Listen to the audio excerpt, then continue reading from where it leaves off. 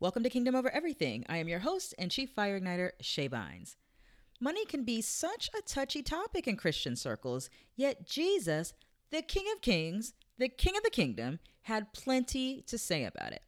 My friend Joseph Wilson asked me for my kingdom perspective on the purpose of money and asked me to share about any limiting beliefs that I've had to overcome concerning it. Listen in to hear how I learned more about the character and nature of God as provider and why I considered a financially challenging season in my life to be quite the blessing. And by the way, this is just a clip from a much longer conversation that I had with him on his Raw Talk episodes of his Fuse Life podcast. If you want to hear the entire conversation where we talked about sonship, alignment, money, entrepreneurship, we talked about a whole lot of things. If you want to hear the entire thing, just check out the link in the show notes and you can watch the whole thing. All right, enjoy the episode. What would you say is the purpose of money?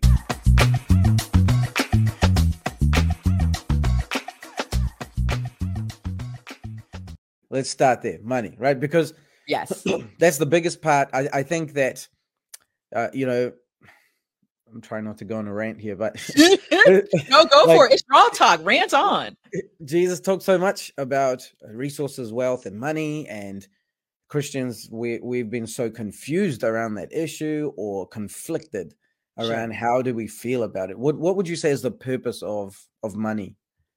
Yeah, I mean, to me, it's a resource to be stewarded for God's purposes, which can include, and other things include it takes money to actually live. You've got basic expenses and essentials for your home, right? You've got the things that God's put on your heart, the good works that he's called you to, whether it be in giving and stewarding other things.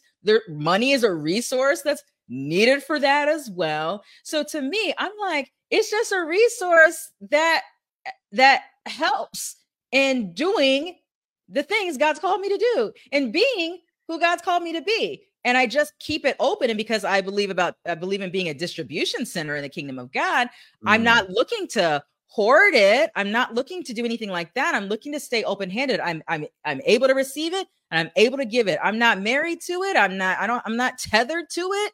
It's just a resource. And so that resource can bring pleasure to my family by taking my family on a trip so we can spend some time together. That it can be in giving, it could be in whatever, right? So that's how I see it. Yeah. And I guess that's the same for me. I talk a lot about the ecosystem, just being part of the ecosystem of heaven. Yeah. And obviously we've heard Jim Baker talk about the pipe and you get to drink from the pipe. And I've talked a lot about if I'm able to receive something and give it away at the same speed, then I know I'm in a good place, giving and receiving part of a bigger system.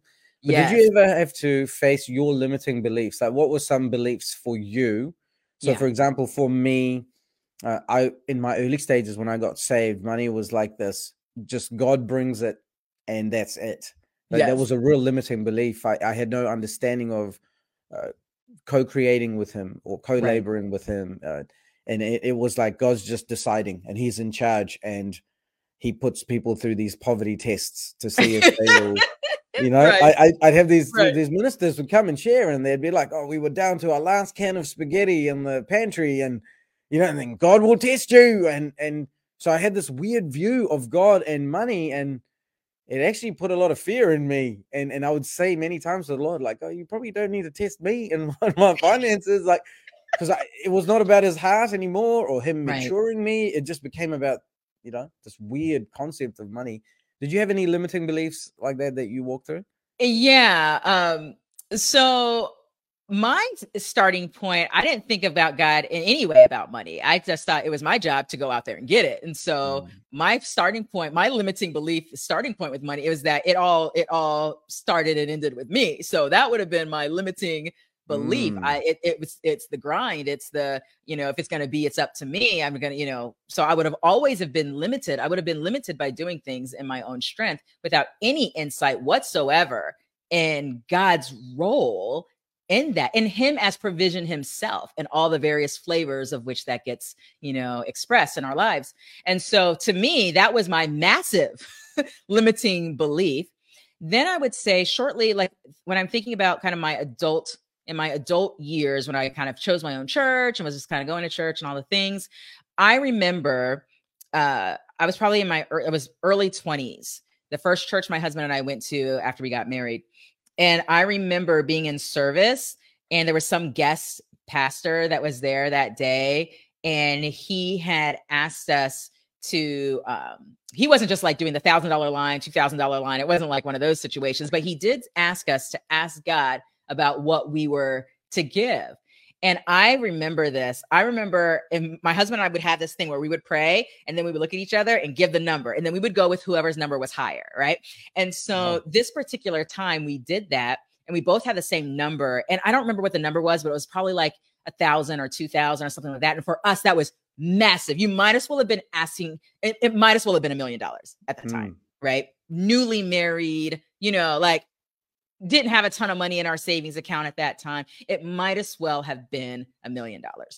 And I remember in that moment, we were just like, and this was before I even had intimacy with God, but there was something around that moment of that agreement within my husband and I that we're just like, we're just going to trust God and we're going to go for it. Right.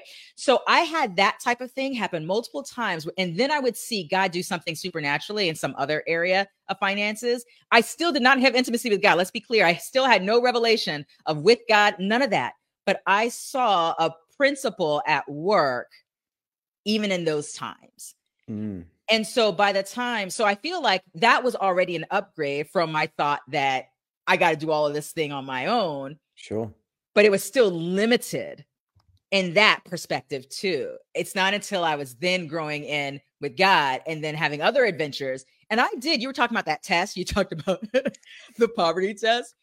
It wasn't a poverty test, Joseph, but because I came from this perspective that my job was my source, all these other things were my source. And I didn't have revelation, even though I was experiencing these other things, I did not have a revelation that God is the source. And so when he called me out of my corporate job, and I'm like, okay, I don't know how this is all going to play out. It's like we went through a phase where we went down so low that I had no choice but to learn and get a revelation that he was provider. Like he is provision himself.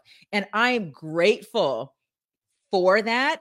It didn't take long, but I'm grateful for that because I knew that that's a revelation I needed to have for the rest of my life.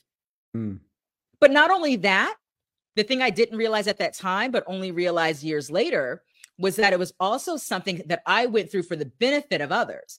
Because if I can't relate, if I always had more than enough, doing things in my own strength and doing the things, high paying job, great grades, scholarships, and all the things, great paying job and all those things, and I'm supposed to be serving people who don't have any of those things and are experiencing, these deficiencies or lacks in some areas, I wouldn't even be believable. I would never have known what it's like to trust God to be provision. So to me, it was a gift to experience that. I didn't look at it as a test of poverty. I looked at it as an opportunity to have a revelation of the character and the nature of my King. And that allowed me to learn for myself as well as me to model and be able to understand and walk through with others.